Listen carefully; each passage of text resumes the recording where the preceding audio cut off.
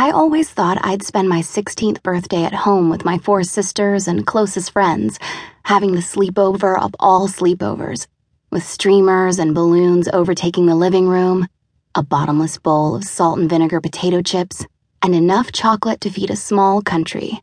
We'd watch movies, pausing occasionally to drool over hot actors, before turning up the music and dancing around like lunatics. My eldest sister, Talia, and her twin, Tamara, would probably bring out their Ouija board and freak the crap out of all of us. With our nervous systems on high alert for an impending ghost visitation, it'd be more like a no sleepover.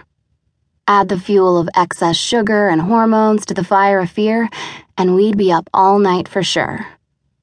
Instead, I spent my birthday fast asleep. In a coma, to be exact. Not exactly the picture I had in mind, and I doubt the picture my sisters had in mind either. As the youngest child in the family, everyone always treated me as though I was made of fragile glass, and as one of triplets, my birthday parties were always shared with Serena and Sasha. But for the momentous occasion of my sweet 16th, we were separated by my inconvenient lack of consciousness. Not so sweet after all. I wasn't aware of my birthday taking place, or aware of anything for that matter. I only remembered the heavy, drowsy sensation after the anesthesiologist put the mask on my face, and then everything around me faded to black. It was a risky operation, no doubt about that. I'd been given the choice of living my life with the ticking time bomb of a brain aneurysm, or having surgery to hopefully repair the damn thing, giving me the possibility of a so-called normal life. As any teenager would have done, I reached for the hope of a normal life, that holy grail of adolescence and the need to fit in, to be accepted, and to figure out who the heck I was.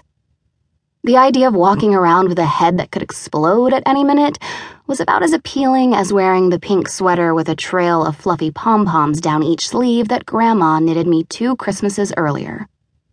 I was told to expect a shocking headache on waking after the operation. But what I didn't expect was not waking up at all. There was no headache, no lights, and no doctors and nurses hovering around me. Okay, there could have been, but I wasn't aware of them. I was trapped in a prison of darkness with no way out.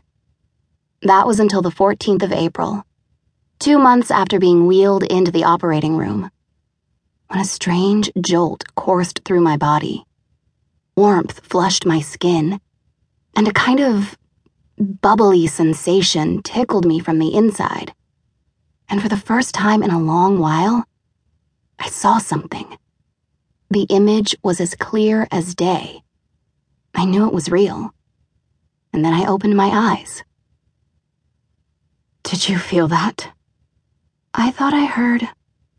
The sound of my sisters' voices became apparent as light soaked into my aching eyes, drowning in a thick blur of white. Oh my God! Savannah! Quick, someone get Mom! I wanted so much to sit up and hug them, feel that I was indeed alive. But my muscles were deaf to my brain's commands. At least my ears weren't. The mismatched symphony of sounds gnawed at my eardrums. But I didn't care. I was alive. My family was with me. The familiar click-clack of my mother's shoes grew near, followed by her soft breath and cold palm on my face, before it was quickly replaced by a sharp light protruding into my eyes.